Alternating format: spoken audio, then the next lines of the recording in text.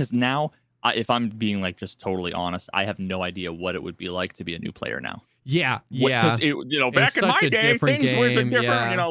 We used to raid uphill both ways.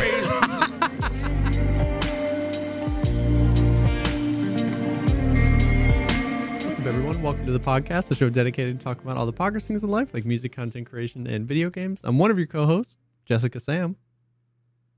And sorry, honey, but the kid's not coming out. The kid's not coming out. I need to follow up on last week. I made a reference to the fake psychic medium who like told the parents of a missing kid that their kid was dead, and then it was found like 4 years later. 4 years later is insane. Her name is Sylvia Brown. And she said, "Sorry, honey, but your kid's not coming home." Are there real ones? No, actually, that's a good point. Saying fake psychic is kind of redundant. That's a good point. Are there real ones? Yep. That's funny. So how you doing, buddy? I'm good, man. Good. Not a lot going on.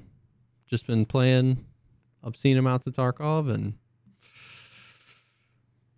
buying a house. So just... Yeah, that's epic news. Yeah. Exciting. GG. Very excited, but just been a whirlwind with the kids and the true. YouTube and the wipe. And we're going to be moving in August, first few weeks of August. So... Oh my God, August is coming up. So Nikita, if you're listening, make the wipe the second half of August. Yeah. That would be great. There you go. I'm sure he's listening. Yeah, I'm sure. And I'm sure he will also postpone the patch for me, for sure. Yeah, that actually reminds me. Today is my 9th wedding anniversary. Oh! With the wife, yeah. Wow, happy anniversary. Yeah. Thanks. Coming up on the 10 years? Yeah, the emerald, golden, I don't know what any of the rules are. So, it's like, it just makes me think of, like, ranks. And like I don't know what any of them are, but in like Valorant, like are you platinum, dude? Are you plat 2? We're plat 2. Next we just year, got me and my 2. wife just got plat 2. Yeah, true. Oh my God, I'm gonna be like, yo, babe, congrats on the elo spike. Congrats, dude. That would be somebody needs to find the original whatever list and redo it with like rankings, like the boomer rankings. Yeah, yeah. This like bronze ribbon bullshit. No. I'm talking elo. Bro, I have to make a sort of half an announcement, half a warning, half a cautionary tale. So, as of the second week of my recovery from my surgery, I'm now on to like pureed. Oh, foods. Yeah. And let me upgrades.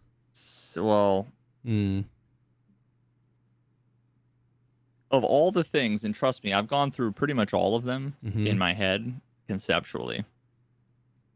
Of all of the things possible that you could puree, macaroni and cheese is, to me, seems like the least gross. Of all of it's all gross, right? Yeah, I can. But like, you think about it, it's just like cheese, right? Yeah. It's like if I had to puree something I didn't want to puree, you kind of would think mac and cheese. Spaghetti, like I feel like that's better than spaghetti. Yeah. Well, it's I mean, I wouldn't recommend it. But I also wouldn't recommend against it. It was challenging. Oh, imagine if you took 3 sticks of butter and then took like a blowtorch to it. That's basically like what it looked like. Not like burnt, but just like melty, mushy. It was dude, there's something about food that like a pasta noodle. It doesn't have like a shell, right? No, yeah. But it's a different experience chewing on a pasta noodle than it is putting an already chewed pasta noodle in your mouth. Yeah, right, dude. Right? Yeah. just eating it with a spoon in that way, like you would ice cream, is Oh so. no! I was struggling. So today I kind of slightly prematurely broke the rules a little bit, and I made ramen, just like top ramen, but I like sliced the noodles up to where they're like little pieces. Yeah. It wasn't a liquid. It wasn't like paste. It wasn't emulsified. Yeah, paste is a good word. A paste. And it was honestly fine.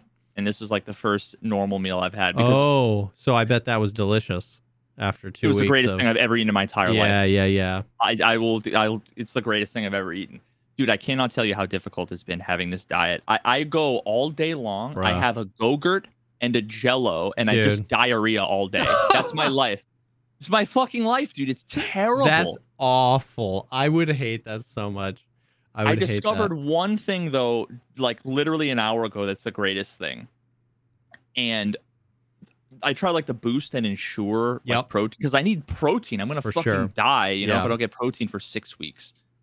But in protein shakes, like I got used to them in college when I actually like worked out and whatever. But like I just can't like drink the whey protein shakes like all day every day. Have you ever had the Fairlife milk? Mm-hmm. Yeah, which is like almost a protein shake in just milk form. It's got like a ton more protein and it's lactose-free milk. It lasts like 10 times longer than milk does. It tastes better. Yep. They have a protein. Yeah, I've had those. And it tastes exactly like the chocolate milk. Yep. Like the chocolate milk protein shake is identical to just there's no the weird chocolate milk. Aftertaste. Yeah. So this is like, I'm so excited for this because now I'm gonna probably eat like ramen and chocolate milk for the next like 2 weeks. Until then, I can do. So you can upgrade. Yeah. Minced meat and like finely chopped pasta. I kind of jumped the gun a little bit, but dude, that it reminds me of like, have you ever seen the like liquid thickeners? Like my mom, towards the end, she needed she needed any liquid that she drank to be thickened up. It was something with like her throat and the muscles and swallowing, and it was like, I don't remember. Interesting. It's the opposite of what I think. But it was literally, so they gave her this, it's like powder, and then even like Go travel packets, and it's flavorless, but you pour it in anything and it thickens it. So like we would like put in like Sprite. Yeah, no, you could, dude. We would take some of the travel packs and just like, if we're at a restaurant, our friend was in the bathroom, we would just stir some in his like Coke and thicken up his Coke. It's so weird because it doesn't change. Yeah, it's called like Thicket. Yeah, so is it like a slush, like a frozen Coke? No, it exists somewhere between like Jello. It's a plasma. It's like slime. Yeah, it's like a plasma. Like it does that to whatever your drink like what is. happens when you puree mac and cheese. Yeah. And you could just like keep adding them and it just gets like, it's weird. It's the weirdest stuff. I never seen it before, but I mean, they literally use it to like thicken up. So it's something about using muscles when you're swallowing. I don't know. Interesting. Dude, I have a new appreciation for my great uncle Gil. We might have talked about the stamps. Did I ever talk about stamp collection? That whole thing that I went through like last year or whatever.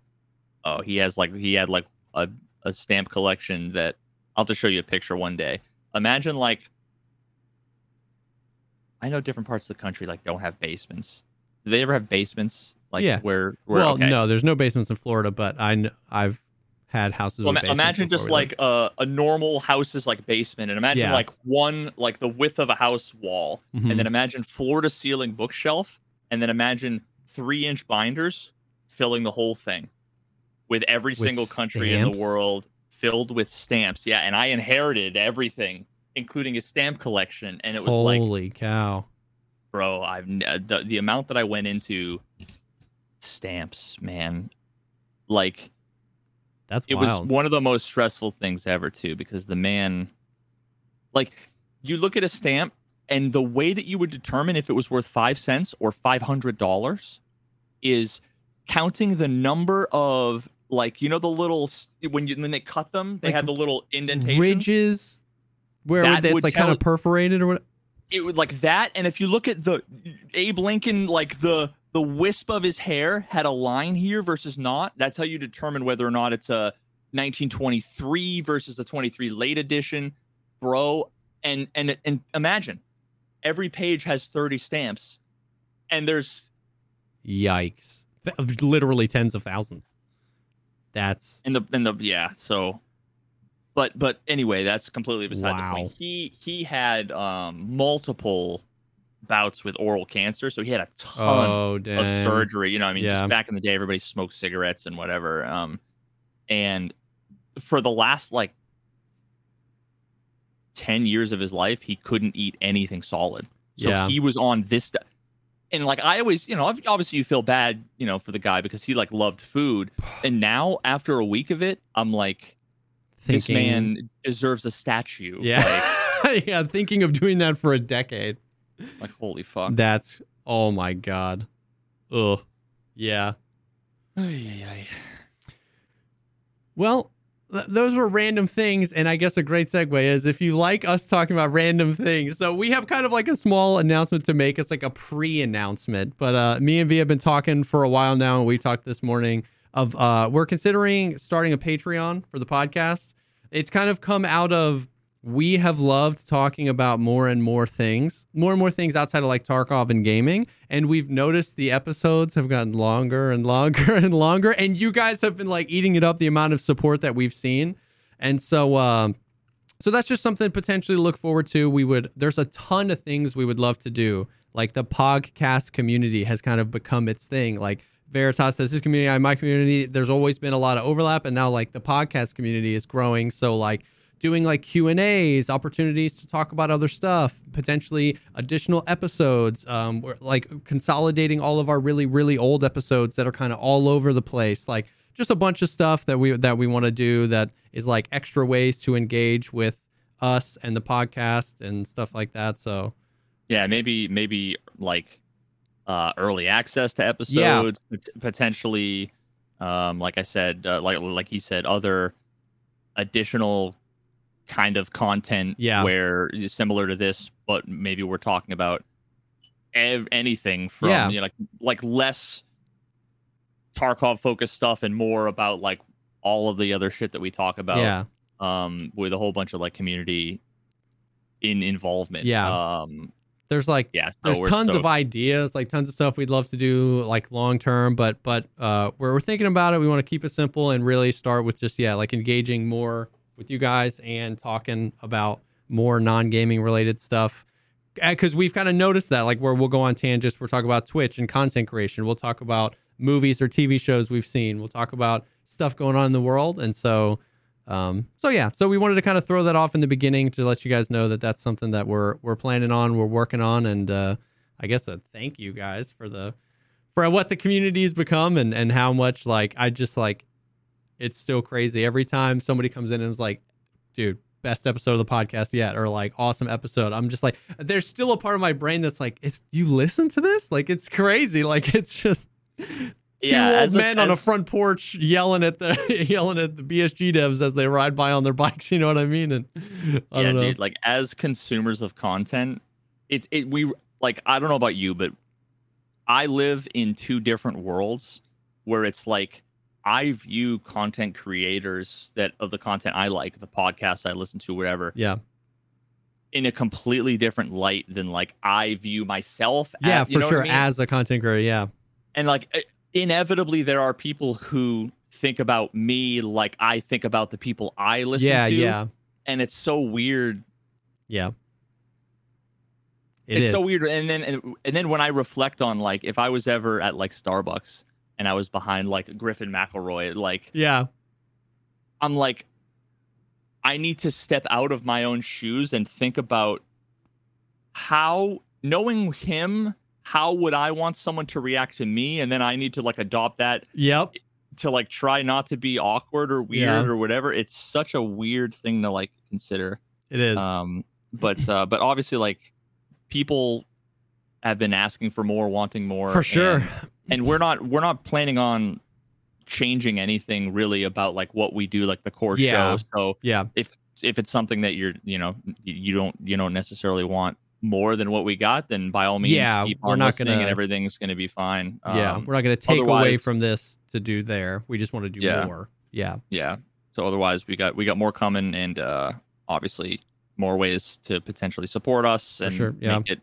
make it a win-win. So anyway, that's that. So that's that. Be on the lookout for that coming the next few weeks. Speaking of next few weeks, Tarkov land, wipe soon, wipe imminent. You know what I mean? Last week, we spent like 3 hours talking about everything on a million things. And now it's just like, we're just in that holding pattern. You know what I mean? It's like exactly why. It's one of the reasons why they don't talk about wipe. Because then it's like, once the hype of the wipe announcement wears off, it's just, everyone's like, everything they do in between doesn't matter anymore. It's the holding pattern. Yeah. I made a video the other day where I was like, now is the best time to start. I saw that. Because I really firmly believe that. There was a line I put in there where it was like, there's two different learning curves in Tarkov. There's like the skill, but then there's the knowledge.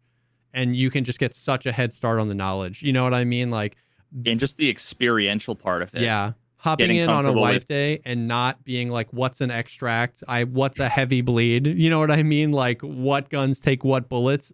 Stuff that's simple, not having to worry about that is pretty tremendous. So I think it's a good time for new players to start, even though they'll probably just going to die to the Chads running around. But well, it's either they do it now or they do it then. Yeah. When it's more long term, the costs, right? Yeah. It's like right now they can go and lose all their shit and just recoup it in a few weeks and just get it all in a couple weeks, as opposed to losing all their shit in the first, in the first week of the wipe, and then struggling for the next few weeks to like get back on your feet when you're already like kicked while you're down. Exactly. Although I don't know, like it's hard to say. I'd have to like ask some people who recently started, because now if I'm being like just totally honest, I have no idea what it would be like to be a new player now. Yeah. Because back in my day, things were different. Yeah. We used to raid uphill both ways. So like I don't know, but it's hard for me to like. I even feel bad. Every day I get comments. Every single day I still get comments on my like Ultimate Beginner Guide video, where I tell people to like go in and like run factory and do offline mode and stuff and headshots and whatever. And like thinking back to at least the last few times I played, I'm like, man, that would be fucking terrible. Yeah. From what I remember. But then again, like it still might be the best thing. It's hard to say. It is. That's such a good point that it's really hard to understand what it would be like to be new now, not only with like the content of the game, but like the amount of content. Like when you were new and when I was new, and if I was looking for a beginner guide, there weren't that many. But being new now, everybody not only has a beginner guide, but everybody has like 4 versions of it that get updated, like including myself. Like I updated my beginner guide when the game had changed a bunch. So now it's just like there's so much more information. There's so much more. Like we got the benefit of like learning a lot of the new guns and new systems as they came. But like there's 3 times as many systems in the game than when we started. There's 10 times as many guns in the game. There's 3 times as many quests in the game. And so, yeah, that's true. But I still think it's like all the more reason to once again, like shift your expectation to like, I'm just going to die no matter what. So I can learn as much of that as I can and then get a jump start for the wipe. Because chances are, the guys you're running into are going to have really good stuff. But like chances are you didn't die because that guy had an RSAS, right? Like chances are that guy right now that's level 68 with the RSAS could have killed you with a Beretta. You know what I mean? Like, it's just the way it is. So, but it's been good. I've been just like, I know I just keep saying this, but I just like keep no-lifing streets. That map is so good, and I'm still just like learning it. Like it's crazy. The fights we had, I tweeted out the other day, even late wipe, like no events going on, just random. I tweeted out a screenshot. I had a 9 PMC kill raid. I killed 9 PMCs on streets, died to the 10th, and heard other PMCs fighting while I was in a fight with the last guy. And it was just like, it's just nuts. It's just like pure chaos because they increased the player count on streets. And so it's just been like, the raids have been insane. Must be a free-for-all, dude. It's insane. I was solo, and I was just like killing everything that came across. It was nuts. So the fights have been good. The map is just like, it's like freaking, it's like the best parts of Interchange and the best parts of Shoreline Resort. And it's just like big and there's so much traversal and there's so many little rooms. I'm always like, my favorite thing to do is like go open a room, like a keyed room that I know nobody knows even exists, and then chat 8 people. What key is that? What key is that? Wait, what's in there? What's in that room? There's just like so many random locked rooms that nobody has the keys for that have like nasty angles. Like the amount of Streets is a map. It is play play to win. It becomes so apparent when you have map knowledge on that map. Like there's such a skill ceiling for map knowledge. The amount of times, like in the past few weeks, I've one tapped a guy and the like chat erupts because the angle, like today, I jumped on a cardboard box. So there's in Lexos, which is right in the middle, there's this big green Connex. And there's 2 entrances. On one side of the Connex, there's 2 entrances. And on the other side of the Connex, there's 2 tiny windows. And I jumped on a cardboard box, crouched down, leaned. I had a VSS, and through the window, through the entrance, into Lexos, looking up the stairs. A PMC was slow crawling up the stairs because he heard Airwing Marine, and I just one-tapped him. It was like 8 different surfaces, and I just saw the top of his head because I heard him and I knew where he was, and I knew I could take that angle. And it's like, that's sick. It's just there's a million different places to do that where I just know I hear this a metal, I know where they are, and I know I can jump here or do this. Like the angles are insane, and they're all over the map. Like it's wild. Dude, I can't imagine being a new player. Like my gut's telling me that being a new player on Streets would be terrible. Terrible, yeah. Like so overwhelming. Mm-hmm. Yeah. It's like, it's literally like the most complex map we had was like Shoreline. Yeah. And that's nothing, and then a building that's basically symmetrical. Yeah. With 3 corridors. Yeah. You know what I mean? Like, yeah. And that was still like, and 218 and then 216. Yeah, and then seriously. What floor? Like, where's God. the little things that made Shoreline fun to fight? Like knowing which floor had a hole in the floor where you could drop to the floor below. Like in East Wing, it's on the 2nd floor in the middle, but on the West Wing, it's at the 3rd floor. Like, you know what I mean? Like knowing that stuff meant you were good at Shoreline. There's that, but that's why I've been telling people like play Streets now.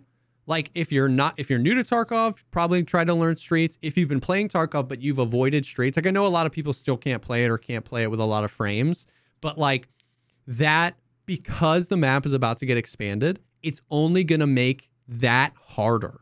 You know what I mean? Like if you haven't played it, like this is the only wipe that we've had where we got a new map, and then the very next wipe, that new map got expanded, right? Like traditionally, like we had customs for years before that got an expansion. We had factory for years before that got an expansion. So normally you get a new map and then you get to learn it. You know, even Lighthouse, that was in for like 2 wipes. Incremental. Exactly.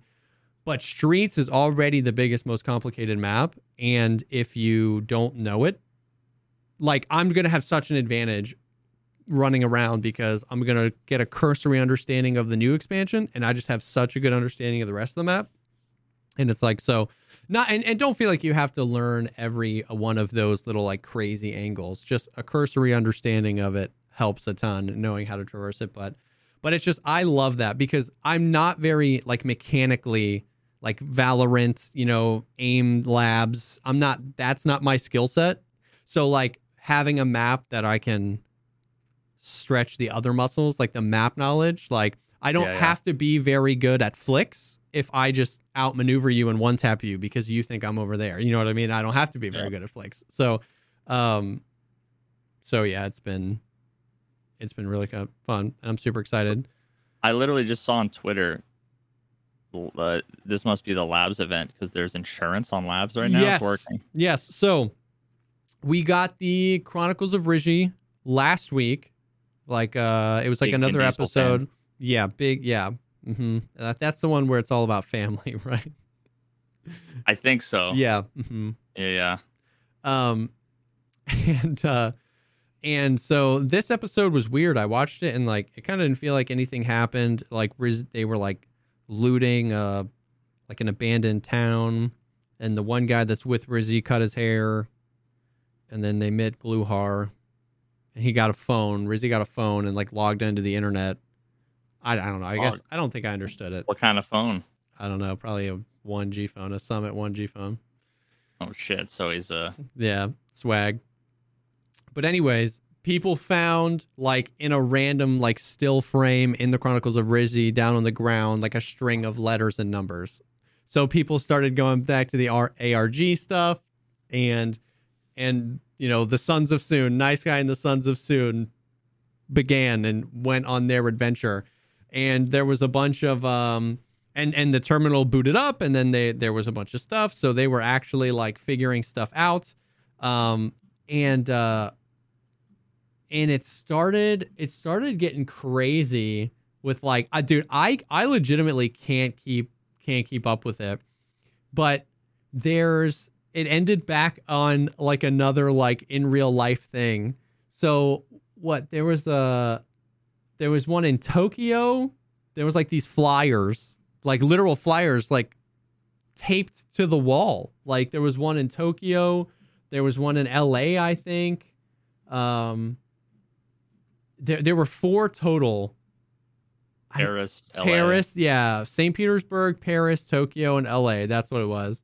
And so there were 4 different things, and basically they need to fucking go to the actual shoreline, like resort the sanatorium in real life, or whatever it is, yeah, and find like 301 or whatever, and fucking put it there. Would dude. Be sick. Did you see? It was Axel or Bakizi? Yeah, I went to it. Yeah, which was sick. Yeah. But didn't that get torn down? I fucking hope not. Yeah, I hope not. Because they're gonna have to delete the map. Otherwise, it's not realism, you know. Dang, it got ripped down. Wow. Sad. Well, fucking casual game for babies. Wow, dude. Not realistic. No, Nice Guy had it right all along. The nuke is getting dropped on shoreline. You know what I mean? Anyways, does that mean? Never mind. And radiation, people have been asking about radiation. It's all connected, bro. It's all connected. God. So anyways, like the ARG forked off into like 4 different strings of mysteries that they needed to solve. And they solved like the LA one, or no, they solved the like St. Petersburg one first.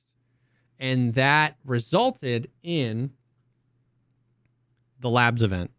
And the Labs event is Labs is free, and you can scav on Labs, which they did last wipe, and it was an event that everybody thought was pretty cool. The other thing, though, is, and I don't know if this is intentional, so the 2 things to this are, I don't know if it's intentional, but they broke, you cannot scav army. You can't scav with anybody on Labs. And it doesn't seem intentional, because when you invite people and like the invites just don't go through and it like borks it and you have to reset your game. Like it doesn't seem like, you'd think it would just be like a message that says you can't do that, right? If it was intentional. But it seems intentional, because that's what was hard about it last time, is there's like, it's just like 8 scav armies. You know what I mean? It's just a bunch of scavs. But, and then the other thing about the event was that insurance works on Labs, which I didn't know, because why would I start insuring stuff on, you know what I mean? I guess it kind of makes sense, because the scavs are there and they're the ones finding the insurance. Proper is sending the scavs. I don't know. The event is madness, though. Absolute madness. Yeah. How is Labs playable now? Oh yeah. I mean, it's like, so it's hard. Okay. So like I played the other day, and for 4 straight hours I didn't die, and it was the most fun. It was like every once in a while you get a team of like Timmies who are like obviously playing Labs to learn it. You'd run into people who are like mid-geared, who are like just trying to learn the map. You'd run into some sweaty boys, you know what I mean? And it was a really healthy mixture of all of it. It wasn't like all sweats or all Timmies. It was like some level 60s, some level 20s, some level 30s, some level 10s. And raiders and AI scavs spawn, and because they've been pushing this whole like entity count increase, right? 60 players on streets. I told you that they increased the amount of scavs on streets. People are killing 80 plus scavs in a raid. I told you I felt like they increased the amount of scavs on other maps as well. They did this event last wipe. They definitely increased the amount of scavs that can spawn. I mean, it is like it is factory horde mode on labs. Like labs right now is factory plus, like factory S plus. It's factory, but more PMCs, more scavs, more player scavs. It is just like you have to bring 500 rounds in an SR25. Like it's just nonstop shenanigans. And some of the raids were so good. It was like 5 PMCs and 29 scavs. And you get out and you're like, that was such a sick raid. You can't loot anything because you're just like running around. Damn. And then like I played the next day and it was like 8 deaths in a row. 3 of them were to cheaters. And then it was just, and then I was like, oh, screw this, you know? But the map performs well, even with all of the omega amount of scavs.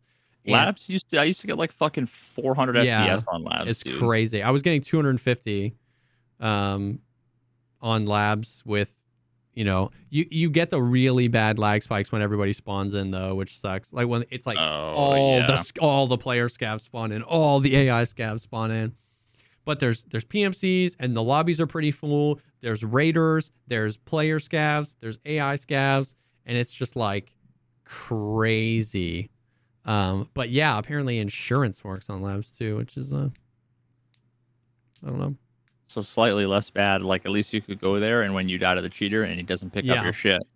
But that's the thing is like it's funny because it's insurance, but there's quadruple the amount of entities. In a normal raid, it's far higher than quadruple. In a normal labs raid, there's maybe 7 other players. Yeah. But now there's maybe 11 other players and maybe 77 player scavs. So it's like your stuff's getting picked clean. You know what I mean? Like you're not making out of there. You know what I mean? So true. But it's fun. Labs is fun for a little bit for me. You know what I mean? I enjoy the sweaty PvP. I enjoy trying to get better at it, but I just can't hang with those guys. And it just, my fuse for labs is shorter. I die to a few cheaters. I die to a few just like giga sweats bouncing around. And no disrespect to them, right? Like that's whatever. It's just, I can't hang in like 5, 6, 7, 8 deaths in a row. And I just go, let's play streets. You know what I mean? It's just. It's like when you're at the gym and you're like playing basketball with your homies, right? And then all of a sudden these like 6'8" bros come in and they're like, all right, let's fucking go shirts off. Then it's like, this isn't fun for me anymore, dog. Exactly. But it's like, I'm glad you're having fun. I'm glad you're doing the thing. You're definitely better than me, but this isn't fun for me anymore. And it's the same way. It's not even just labs. It's the same way with factory. If I'm playing factory and obviously this is going to sound super dumb, but it's just the way it is. If I'm playing factory and we're living, it's super fun because it's churn and burn raids. But like 7 deaths in a row on factory, and it's like I want to at least be in a raid for more than 5 minutes before I die. So that's just the value of I play a bigger map like streets. You know what I mean? I might be in the raid for 20 minutes and then die, and at least I got to play the game a little bit. It's just with the smaller maps and the super concentrated PvP, the fuse for the amount of deaths. It's just shorter where I'm like, okay, let's go play another map. Let's change this up. So, I mean, yeah, now is the time to play streets. Now is the time to play labs. You know what I mean? Learn the maps. It's late wipe. Nobody cares. You know what I mean? The scav on scav violence is unreal. It's labs and late wipe. Oh, because people don't give a fuck Nobody about cares about karma, dude. I swear to you. So now it's like the old days. This guy, I scavved in on labs, and this guy was like, yo, help me with all this PMC loot. Like, I can't take it all out. Help me, bro. Help me. And I was like, I was like, no shot. I was like, no, man, like, that's sick. You kill these guys? He was like, yeah, I can't. He kept saying, loot this guy, man. I can't take all this. I can't take all this out. And I was like, no, dude, I'll cover you. He's like, you're trying too hard. I'll cover you, bro. I'll cover you. You loot it up. And he was like, okay. And then like, they were all in the extract. So like you could try and go loot for a little bit, and then you have to run out because you didn't want to extract. It was all these PMC bodies. Because the scav extractions are just up against the elevators. You don't have to call them. You just stand at an elevator. So there was like a bunch of dead bodies at the elevator. And I was like, yeah. And I hopped in, and my plan was just to leave. And he dropped the backpack, and he was like, dude, I got a surprise for you in here. And I was like, shut up, dude. No way. And I just extracted. He was like, no, come back. Like the VoIP right as I was leaving. He was trying so hard to get me to loot a bag so he could shoot me in the back of the head. He's like, I got a surprise you think for that's you. why? 100%. He was so sussy. You think like, but he couldn't he just shot you? Like, yeah. Like, I assume you were just standing there, right? I think people want the clean one tap. They want the looting. I was because they're that bad that they won't be able to. I thought that's what he was trying to do. So I wasn't standing still ever. I was like moving around. I was like around the corner talking to him, and I was like serpentining in the extract. And if he's afraid that if he shoots me and I shoot back, I win. He wants that clean one tap. So I don't know, but so the scav on scav violence has been pretty hilarious, but it's kind of is what it is, right? I don't really mind. But yeah, I mean, I still think that there should be that should be an actual viable option. Yeah. Like otherwise, what's the point of these mechanics that give you the fake idea of player choice when you don't have choice? Yeah, I still think that the whole system, I think, is still scuffed of how hard it is to gain the karma. It's weird. It's the classic BSG conundrum where they it's the rogues. The rogues are easy to farm. The rogues are easy to kill. That's true and false. We've talked about this before. It's the paradox of the rogues. If you have 1,000 hours in Tarkov and you know exactly where to lean peek, the rogues are easy to kill. But if you don't, the rogues are impossible to kill. And it's like that with karma, where if you're a new player, you know what I mean? People should be like, oh, just take all the car extracts on all the maps 5 times and you're pretty much there. But to a new player, it's what does that even mean? What maps have car extracts? How do they work? How do I take them? You know what I mean? Yeah. How many times do you need to take them? So it's a weird thing where you can boost your karma crazy if you know what to do. But if you don't know what to do, it's going to take you 10 years to get max karma. No matter what your karma is, if you accidentally shoot a friend, you're going to lose all your karma. It's just such a scuffed system. So I would love to see that played out a lot better. And we've talked before, I would be down. Oh yeah, don't even get me started on Santa. What a terrible I don't want to talk about it. What a terrible mechanic. Yeah, Nikita ruined Christmas. Yeah, IRL for me now. I see Santa. I'm like, no, please God. I love the idea of bad scav. If you get bad enough, the old Skyrim, you get the letter from the Dark Brotherhood and you get a quest line. I love that concept, but it's just there's so many other aspects of the karma system that need work before you get there. I mean, we talked forever ago about how there should be a visual identifier. If your scav karma is negative, every time you spawn in as a scav, you should have bloody clothes. You know what I mean? So if you want to go down that road, there's risk and reward. Maybe you get a quest from a cultist and maybe that is awesome, but you risk now every player scav that runs across you knows that they can kill you for free karma. You know what I mean? I think that there needs to be, the risk and reward needs to be there on both sides. Also, it's still so scuffed. It's still just, I still can't believe that level 2 fence exists. I can't believe it. It is the most scam. It's the biggest scam BSG's ever pulled. The biggest hoodwink of all time was adding a second tier to fence and literally just putting an MP9 and an Untar armor on it. And a half-used IFAK. It's just, if you take what fence has and filter it by the worst possible things, that's what tier 2 fence is. It's crazy, dude. It's crazy. So I don't know. Yeah, this guy karma's crazy. But yeah, I mean, there's not a whole lot going on in the Tarkov world. Just kind of waiting. A lot of people have just been kind of processing what this wipe is going to look like, because last week we had just had the podcast.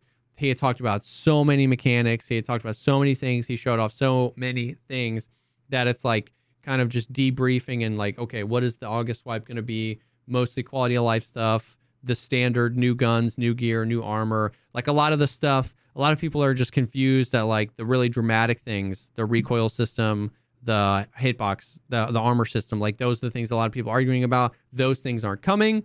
We're going to get a short wipe. It's going to be quality of life. I really hope they can fix the things like the memory leak is still really, really bad. That bug where like you have the low FPS and then you shoot and then you get high FPS and then it drops back down. That's been happening a little bit less frequently, but still happening. Also, Airwing did a video where he was like reminding people to clear out their logs. And we were talking, and dude, the amount of people that didn't even know that they had like people with like 11 gigabytes of Escape from Tarkov logs, just like from like 2021 on their computer. It's like, oh my God. Delete that. That might help with something. I don't know. You're at least going to get some hard drive space. But yeah, so not a whole lot of Tarkov stuff happening really. The only other thing was Logical posted something about, I don't think there's any sort of like, I don't even know how you would test this really, but a bunch of people have been reporting like crazy hit reg or no reg issues with some ammos, like specifically 5.5A1, where like I've seen some clips of people shooting a scav in the face a few times, not just the one, or PMCs. Like I think Zek, he's a streamer I watch sometimes, saying that like on his end he got like a 14 hit count. And but when he was fighting another streamer, so he watched the streamer's end, and he only, like on Zek's end it says he died, but he said 14 hit count, and on the other end it was like he only got hit like 3 times, like he said and it was like what the hell? So the question I have though is, did the other guy, like if the ammo was, it depends on how the ammo is bugged, right? Because it could be similar to, remember when like the revolver shotgun or whatever with like like certain ways of loading. Oh yeah. Shot. I don't remember exactly what it was. I talked about it in a video at one point. It might have been in the Steam audio video when I like talked about eroctic testing and how it was like wrong. Oh yeah. That was like kind of like a network sync where the bullets were never in your gun to begin with. The question is, did the guy hear the gun shoot and it hit him a bunch and there was no damage? Right? That would mean would make me think that the bullets are bugged. Maybe they had a typo and they made the damage 0 instead of 40 or whatever. That's interesting. So it's like it could be a million different things. And then other people are reporting that SP6 for the Val does double damage, but then people are saying testing and offline raids doesn't show the same thing. I don't know. It's so hard. I mean, it's like people are trying to figure out, which is good. People are trying to figure out if there's bugs, but it's like so hard with the netcode, with the just like the stutters and the FPS issues. It's just like so hard to tell. And just like notoriously, we've known in the past that some of the after action stats haven't always been accurate. You know what I mean? So that's hard too. Sometimes you're like, look, we'll watch my clip. There's blood splatter. Well, that blood splatter is client side. So it's just, that doesn't always mean you got a hit. You know, maybe it means you thought you did, but then the server said, no, you didn't. You know, I don't know. It's super hard to test anything in the game. But that was something that people was saying that's happening. The performance of the netcode and stuff like that has still been, it's like we still get these bugs, we still get this memory leak, we still get like really big stutters and like hiccups when scavs are spawning in. But it's like, it feels like like kind of what I was saying earlier, where like the bugs got worse, but everything when you're not experiencing a bug is so much better. It's like weird. I don't know. It just, there's all these weird things happening, but it still feels better. But the weird things feel weirder when they're happening, but when they're not happening, things feel better. Audio's been super weird and scuffed. I have a ton of clips of me just like shooting my gun. Like at the end of a scav army, I'll just like shoot my gun and there's no audio of the gun shooting. So it's just complete silence and you hear all the shells hitting the ground. Ding, ding, ding, ding, ding, ding, ding. For you or for everybody else? I don't know. For me. And so I'm like, and then I extract and I'm like, what the hell? Yikes. I think I have had that happen where I was taking damage from somebody and his gun wasn't making noise. Or maybe it was a scav. I don't know if I told you about this, but there's a bug going around where like a scav will, yeah, that was the clip I posted. What was I trying to say? Oh, there's a bug where the scavs will sound like they're like 80 kilograms, even if they have nothing on them. They're like dunk, dunk, dunk, dunk, dunk. And I think they're PMCs. I've seen a bug a few times where a scav is heavy breathing after he's dead, just like forever. Like you can just like walk up to the scab and he's just like heavy breathing, laying on the ground. It's super weird. Dude, there's a bunch of weird stuff, but I don't know. Huh. It's when it feels good, it feels really good, and when it's weird, it feels really weird. I don't know. But it sounds like Tarkov. Yeah. But it's been fun. So I mean that's really it. We're just waiting. What is it? The 27th August is next week, next Tuesday. August begins, and so begins the countdown. I don't know why there's this theory. People keep coming to me and saying, is the wipe really August 1st? And I'm like, no, please tell me who's saying that. I haven't had anybody come in and say the wipe is August 1st. I don't know who's saying it, but I've had a ton of people be like, is it really happening on the 1st? And I'm like, who's speaking these things?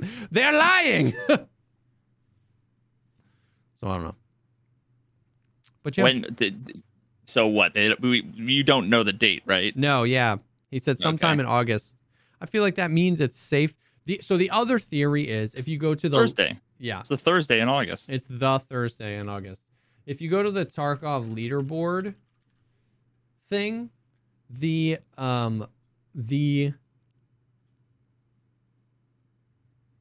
season of leaderboard rankings ends in 34 days. It ends on August 31st. Now,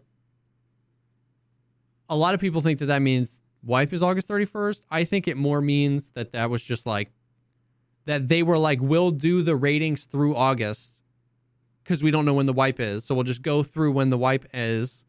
Or if not, it'll just be to August. Like if we have to postpone it. Like I think they just had to put an end date on it. So they did the 31st. But a lot of people think that means the wipe is happening on the 31st. I don't think that holds a lot of weight. I just think traditionally it's safe to assume that the later half of whatever Nikita says, you know what I mean? Like they said he was so confident. He was like, we're getting streets in 2022. Like it's happening. And the wipe was December 28th, 2022. Yeah. You know what I mean? So it's like, I think it's fair to assume mid to late August and hope that it doesn't get postponed.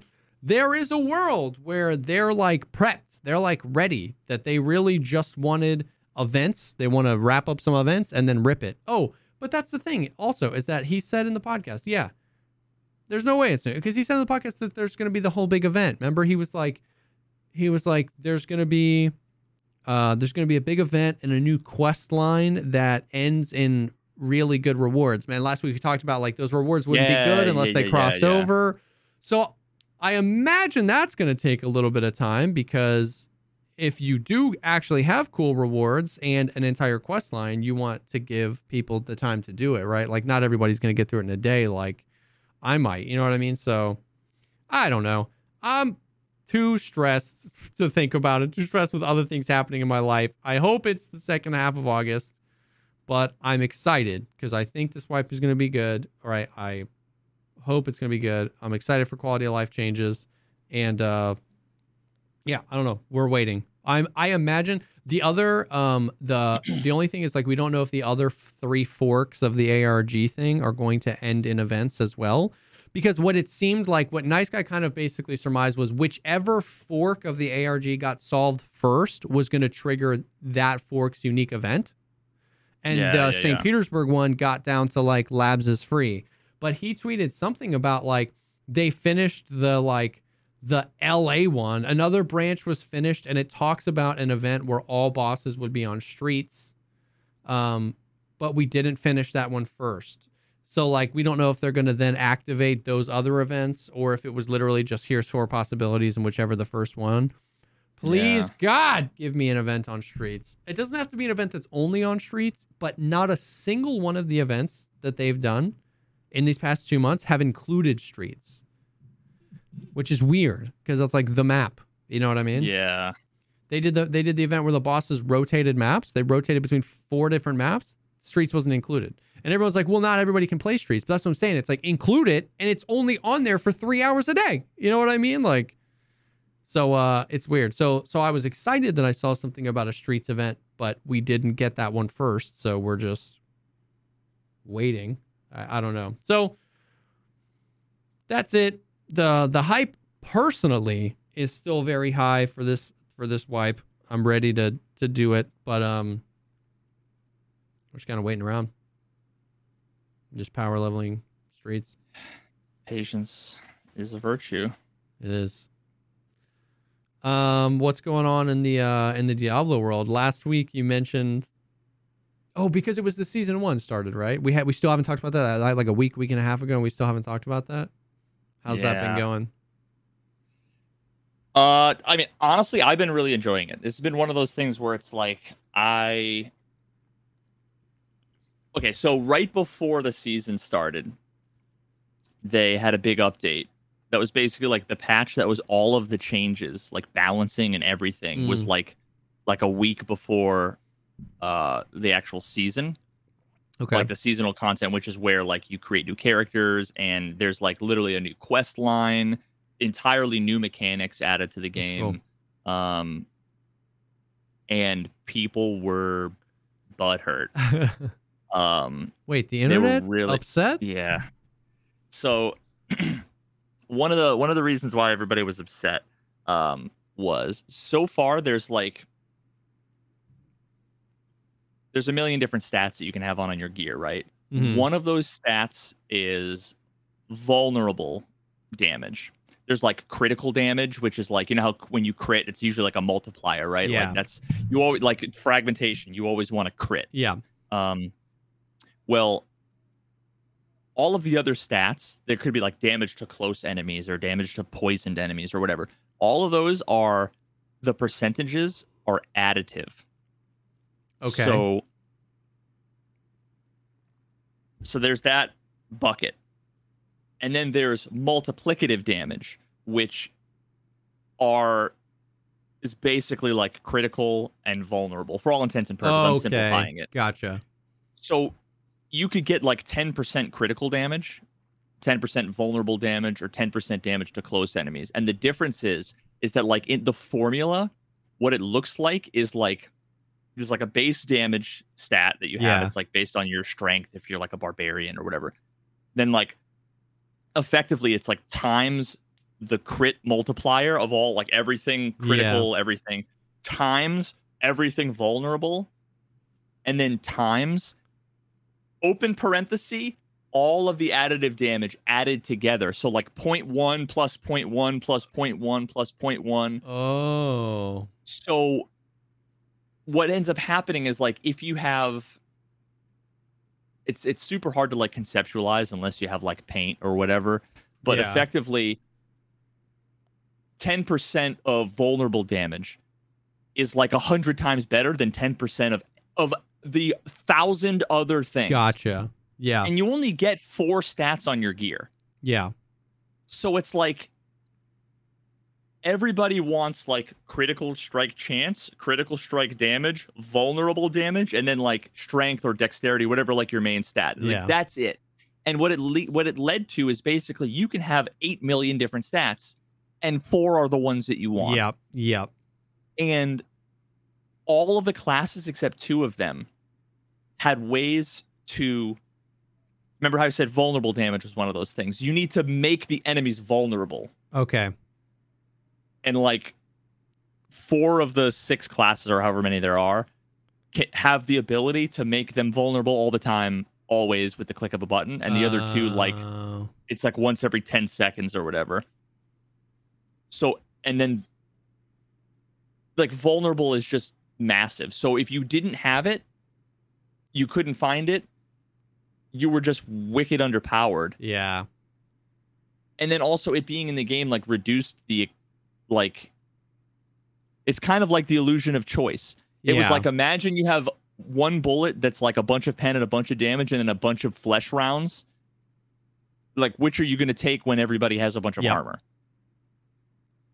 The new players are going to be like, look at all these options. Maybe I'll choose this. And they're like reading the description about like, this is a tracer round. And they think that it's like relevant. It's all irrelevant. It's all bait. It's all, you know, like, do I want PST or PB 9x18 or do I want RLT or L? It's like, no, it's all trash. You don't even want, you know? So yeah, like someone said, every build was kind of homogenized. And I was actually working on a video that was like the illusion of choice in Diablo. Now what they did was they balanced a few classes. They nerfed a few things, which obviously people weren't excited about, but they reduced the ranges like significantly of all of the vulnerable and crit. Oh, okay. So now what that did is it was like, if you had like 2 chunks of your power, it was like everything else and then vulnerable and crit. And then they just made these worse. So you're playing a game that's a fucking power fantasy where your goal is to like, you want to click a button and you want to make 90 people explode in front of you. Insta die. Over and over. You know what I mean? Like that's what you want to do. 10 million pop up. You know what I mean?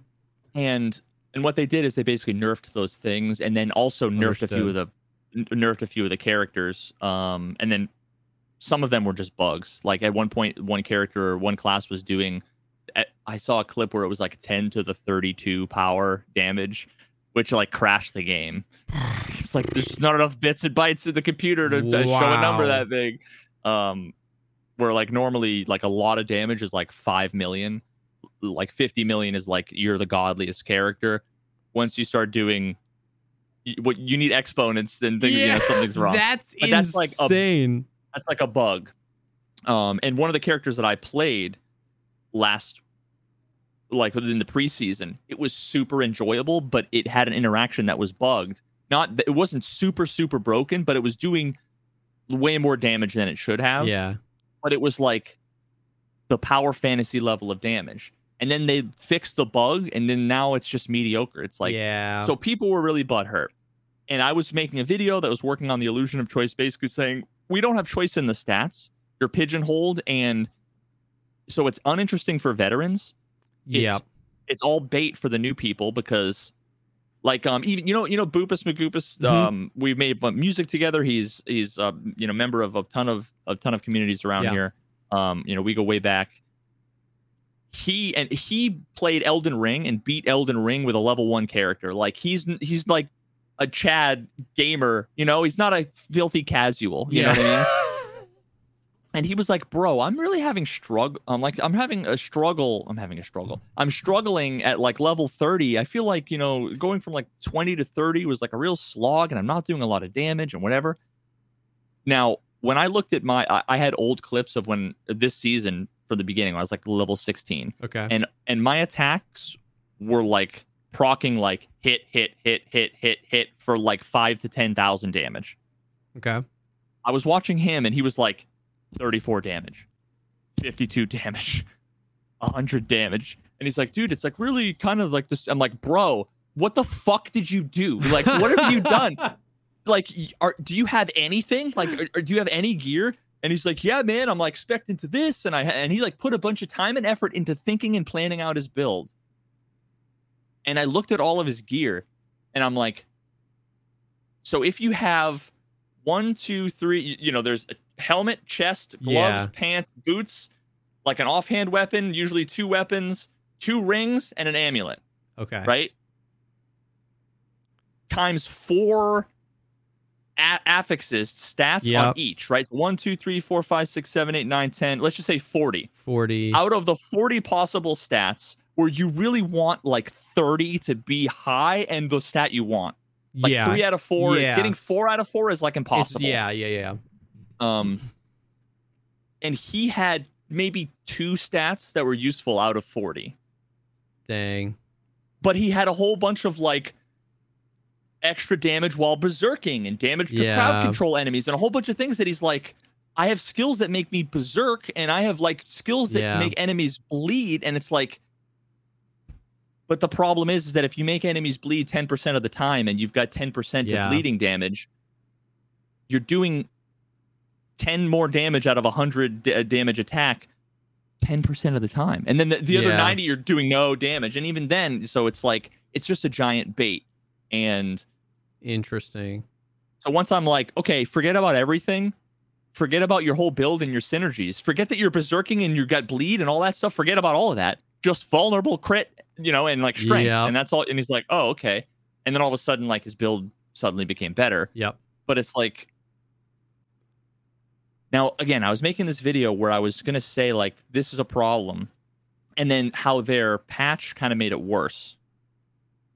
And in the middle, I had, like, an epiphany, and I went back and watched, because a week after, they did, like, a campfire chat with the devs, where they had, like, 3 or 4 devs, and they talk about, and honestly, it was like the Tarkov dev casts, except 100 times better. Because everybody there's, like, a community manager guy who's, like, he's, whatever, nice, knowledgeable, but there's like the literal like lead game designer, the associate game, like it's a game director, the associate game director, and those guys actually understand game design. And what the campfire chat was basically saying was, listen, we brought the power level of everything down, and we understand that that's not fun. We promise we're never going to do that again. It was a one-time thing that we had to do for whatever reasons. We're going forward. Our main priority is you having fun. We know that you want to feel godly. The whole point of these games is like, we're challenging you to break it. Yeah. Not doing quintillions of damage and you crash the game, but like the whole point is finding these crazy interactions where if it's all, it ultimately comes down to you want to multiply as many numbers as you can to make the biggest number on 100%, screen. Yeah. So, interesting. And a lot of people were like, oh, they're just fucking caving to blah, blah, blah, or they're trying to do damage control. And honestly, like, I kept having an epiphany going back and watching, and I realized, like, what they're doing is not only genius, but everything that they said along with it is so fucking like thoughtful from a developer standpoint that it's so refreshing, because they said, like, our commitment, the one goal is that you guys have fun. So that's going forward what we're going to be doing. Like, first and foremost, if there's ever any issues where there are things that are like mega overpowered, if they're not game-breaking bugs, we're not going to rush to fix them. We're going to try to make interesting alternatives to those things. Yeah. So rather than take away your toy, and they even said this, they're like, rather than take away your toys, we're just going to give you more toys. Yep. So that, you don't feel like, if I want to play Barbarian, I got to play, Whirlwind Barbarian. Otherwise, everything else is just like way underpowered. So why would I even bother? It's like, make all these different builds interesting. And one of the most significant things is that I realized that by bringing down how important vulnerable damage is, they're not trying to make everyone weaker. What they're doing is bringing everything in line so that now getting a 30 or 40% buff to damage to close enemies is potentially just as much as vulnerable. Again, I'm simplifying. Yeah. But so what they did was, it was almost, oh my God, I just thought of this now. It was almost like, how in music, you compress the audio and then you boost it up. Yep. So that you have like super loud but heavy hitting, whatever. That you get like the most bass and the most punch as you compress, and then you raise the volume so that everything is like loud. There's not these crazy peaks. And that's kind of like what I think what they're planning on doing is like they're shrinking this down, and then they're going to boost everything up to a reasonable point. I mean, they could do that a million ways. They could boost everything up, or they could just bring the stuff down, which they did. Actually, the end game content they actually brought down a little bit. So I think they're kind of going to do this to make it so that you can have a lot more options to also be godly Yeah. to still have fun while having a challenge. Yeah, that's super interesting because that's what I was gonna say. It's like it's so hard with those types of games. Like I remember, like I haven't done ARPGs, but I've dipped my toe into a little bit things like The Division. I remember when The Division first came out, there was this stat called perfect balance, and it was first shot. It reduced all bloom from the first shot of your gun, but you could roll perfect balance on DMRs, which meant you had no bloom ever because every shot was the first shot because it was a semi-auto gun. It's semi-auto, yeah. So it was like that the meta. Everybody it used was DMRs? like you had to have a DMR and you had to have perfect balance on it, and because you could just like quadruple the amount of damage output because you had no recoil and you can hit all headshots, and like then you balance that with crit, and it was like I just remember that being a thing. And it's like those games are so hard to balance because like what's fun about them is the complexity. What's fun about them is the amount of skills, but then it always gets reduced to whatever the best is. And it's like, and so I think people like a lot of people reject metas. And I think like,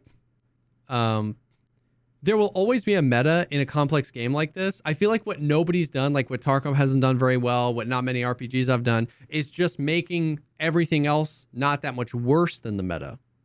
You know what I mean? Yeah. Normally, when there's game-breaking stuff, it's because the meta is 8 times better than anything else. You know what I mean? But you do have, if the meta is 6% better than everything else, well, then you can have variety. And if you don't get the perfect god roll, that's okay. You still feel powerful, but there's still something to chase. And the people who don't know the meta aren't at a major disadvantage. Yeah, they naturally rise to 80% of what meta is anyway. And so that's what I was thinking earlier when you were talking about how there's however many different aspects, but it all just boiled down to you really wanted 4. It's so hard to do that. But so basically what you're saying is what they're trying to do was they're trying to like eventually buff everything, but because this one thing was so bad, by bringing that down, you're aligning it instead of buffing the entire game up. If it's such a narrow thing that's causing this multiplicative insanity, just by bringing this one down, and everyone's mad because the entire game had basically anchored their builds off of this one little sliver. Interesting. Yeah, so the way I look at it is like they just ripped the Band-Aid off. Yeah. Like a lot of people look and they say, you guys are dog shit game designers, blah, blah, blah. You ruined the game. You don't know how to balance everything. And it's like, nobody is ever good. You think they're going to balance the game before basically the first season ever comes out? They're going to get the balance perfectly right. Like, right. Yeah. It's just never going to happen. In a game like this, especially. Yeah. So I think within the first like few months of the game being out and them seeing, you really get an idea for like how are people playing the game. Yes. Which it's hard to when you've been looking at something for years, you get so like focused that you don't see it the same way that other people do. You don't see interactions. You won't see, potential metas. You won't necessarily have the same ideas unless you employ like 100, of like the best ARPG players to like beta test stuff and then to give you feedback and whatever. But like, at some point you just got to say, for the most part, we know what we're doing. We're going to put stuff out and we're going to iterate. So like overall, it was both a super refreshing, like, wow, this is what I and other people have been wanting from like every other game forever now. There's always like, you got to nerf this, you got to nerf this, you got to buff this. And it's like, they almost always just like end up nerfing the good things. And I really think they're doing well. And like, it's so depressing how like the Diablo YouTuber meta is put out one video a day that's reacting to like some drama opinion hot take video, which was almost always Diablo dead, Diablo worst game ever, Diablo broken, the developers don't know, whatever. And like, bro, the Metacritic score is 2.2 out of 10. This is one of the best games I've played ever. For the whole game? For the whole game. Because people are butthurt loser morons. That's insane. Who just get mad that they hear in the patch notes that they're going to buff a thing and they all rage without understanding how temporary and minor and good the changes are. Yeah. I genuinely feel bad, like that's crazy. And it's good though that the devs are like, at no point have they done but we did this, or they don't try to defend anything. Yeah. They don't try to justify anything. They say, hey, listen, we're learning, we're listening to you guys, and these are the changes that we're going to make. And it's like everything that they've said is like direct feedback. There's been a shit ton of quality of life improvements. Oh, okay.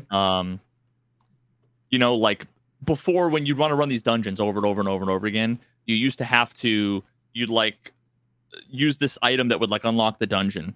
And then you would have to go to like the nearest waypoint on the map and then like ride your horse to the thing. Okay. Which would take like 30 seconds or a minute every time. And when the dungeon itself is 3 minutes, it's like really toxic to ride a broken ass glitchy horse through the overworld. It's like, it's so annoying. So then they just made it so that like you click on the dungeon icon and it just like teleports you to the entrance. Like it's something so simple that we've been asking for things like that in Tarkov forever. Like, can you just make us do this one thing? And it's like, yeah, planned. And then 3 years later, it's not. And they just, in the first patch, they just did it. Yeah. People were complaining about some of the XP. They like went and buffed the XP. So like now it's actually like way faster to get to like a level 100. Like with Diablo 2, it would take you like hundreds, if not maybe 1,000 fucking hours to like get a character to level 100.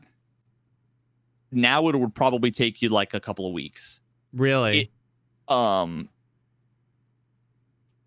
Yeah, so they're making it a little bit more accessible while also adding a bunch of stuff in there that I think is like underappreciated for like end game stuff that people just don't realize. Yeah. Don't realize what's out there. And actually the best fucking irony too is one of the things they added, like the boss for the campaign, the new like seasonal campaign. Okay. You can go and fight this boss in like a different kind of dungeon. Before, like endgame was like you do nightmare dungeons and that's it. This is like a different kind of dungeon where the seasonal specific items drop. They're like these like hearts that like you can socket into items that have like broken, busted mechanics that are, I think, actually kind of interesting. But you can go and basically fight kind of this more challenging end game content. It's not like, remember how I don't even know, did I ever talk about how I fought Uber Lilith, the like end game? Yes. Yeah, and it took me like 500 attempts or whatever. This is like a much easier version of that, but much harder than, well, not much harder, decently harder than every other boss. But the thing is, every time you kill him, a lot of people don't know, he drops 2 items guaranteed that are like the highest item power, like 800 item power. Like the highest is like 840. If you find like 780 or higher, you're like super stoked. And remember, I did a video where it was like, you don't know Diablo items, and it was talking about sacred versus ancestral and how like sacred isn't dog shit. Well, before, sacred items would really only go up to like 730, and now both of the items he drops are 800 item power sacred items, which like shouldn't be a thing. But the fact that it's sacred is, again, like irrelevant. It's funny, but now it's like such my a video stamp of approval on your video. Know, that's crazy. Oh god, it's just so satisfying that like I'm like, well, every time I want to screenshot and make like a YouTube short and be like, eat shit, everybody commented. I watched your video too, even though I don't play Diablo, and it's funny because like you like, and you send the point home on this, like, now are you going to be able to walk by that sacred? And now it's crazy that like the items people are like farming for, the best items that you can get most consistently are sacred items from this guy. And it's literally the only thing in the game that you can do that has like any sort of reliable, predictable thing. Everything else has a ton of variety in the strength. It could be terrible, it could be great. Like there's no, and that's one of the criticisms, is that like with some of the super rare stuff, you kind of want, like if I have a specific build I'm going for, I there needs to be some way for me to get Yeah. to target farm, where Yeah. like this guy drops this item more often, even if it's 1 in 1,000, right? Because because getting the item is just one of the roles. Like then getting the item with the stats you need is like, so being able to farm the item isn't necessarily the end of the world because it's still a rare chance. Well, so in this case, there are unique items, and what unique items are is they always have the same stats. Oh, okay. They're different. There's different ranges depending on the power level.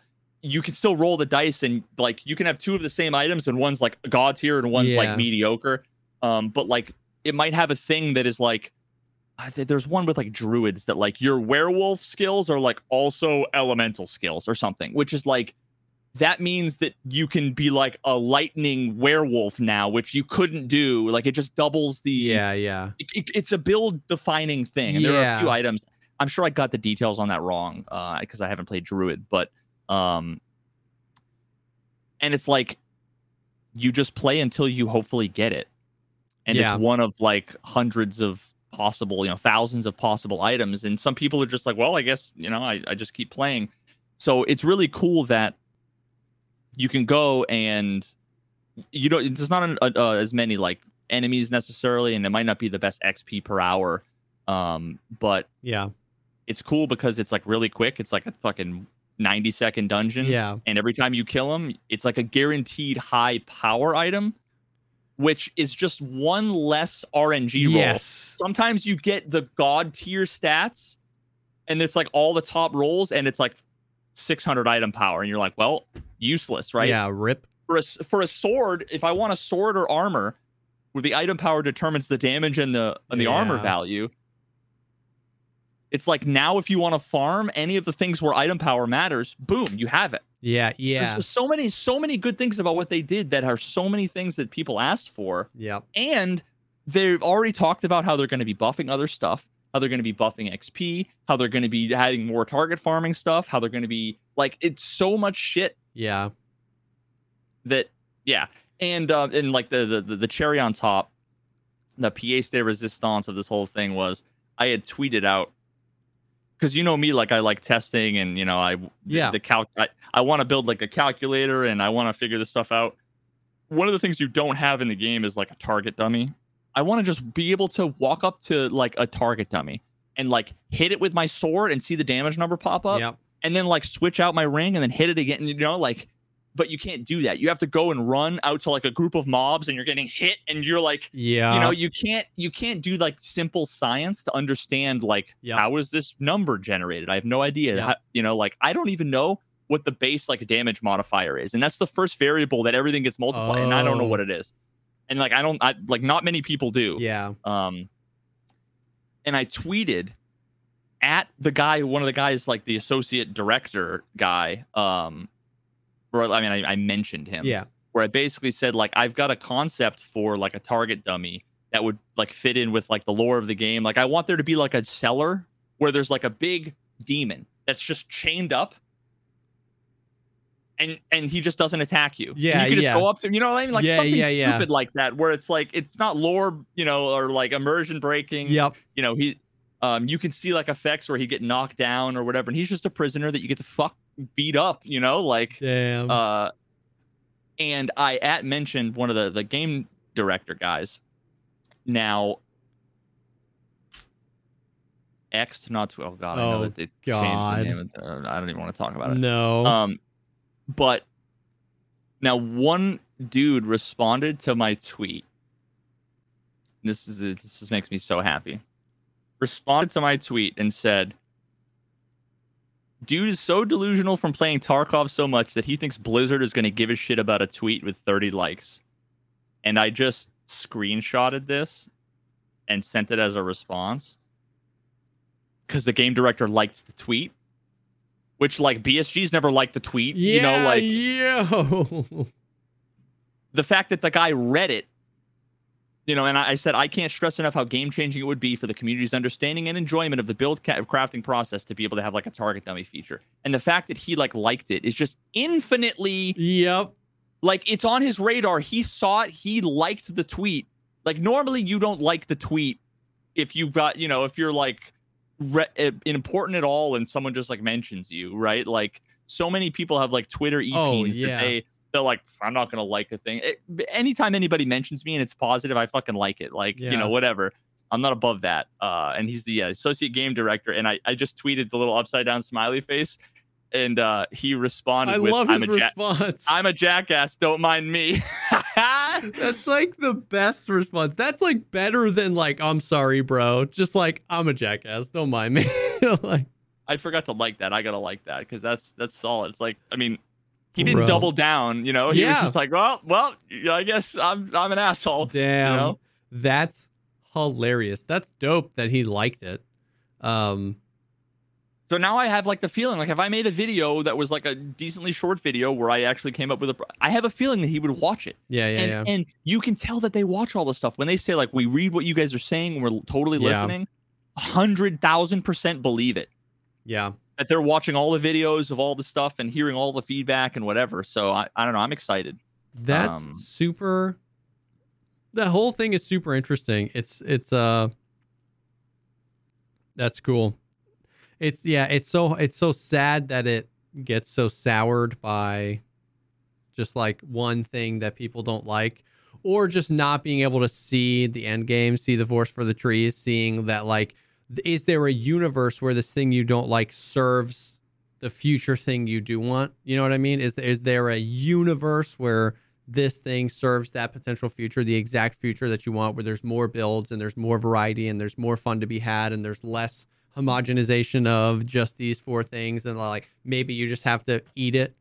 And it's hard because like it's just like, yeah, man, we're not the attention economy of the internet, and just like the lack of accountability that the internet gives. Because so let's say delete the internet, like the Diablo 2, Diablo 1, when these games came out, and if they made these passes, it's just like, you might hate it. You would hate that change. You would keep playing the game. You might then months later see like, oh, that actually ended up working out really well. Huh. And that's like your train of thought, right? Like because it was just yourself, because it was always your inner monologue, there was never a need to be like, to reflect and be like, I was wrong. This was good. It's just a running inner monologue. You're like, oh, this is dumb. And then a month later, you're like, I wish they would change that. And then a month later, you're like, oh, dude, this is super fun. And it's like, you're like, oh, sick. It's never like good on them. Exactly. It's never... But it's okay because it's just you. But now it's all an externalized, vocalized thing.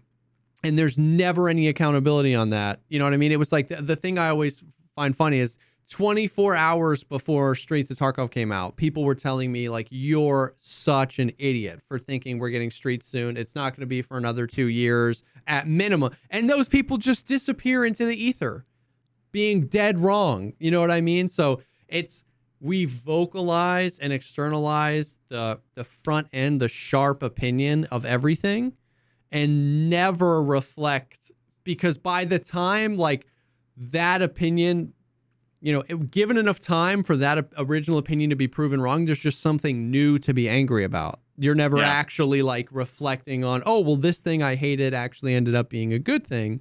We're just on to something else sucks. So that's just so brutal. You know what I mean? Yeah. And that's why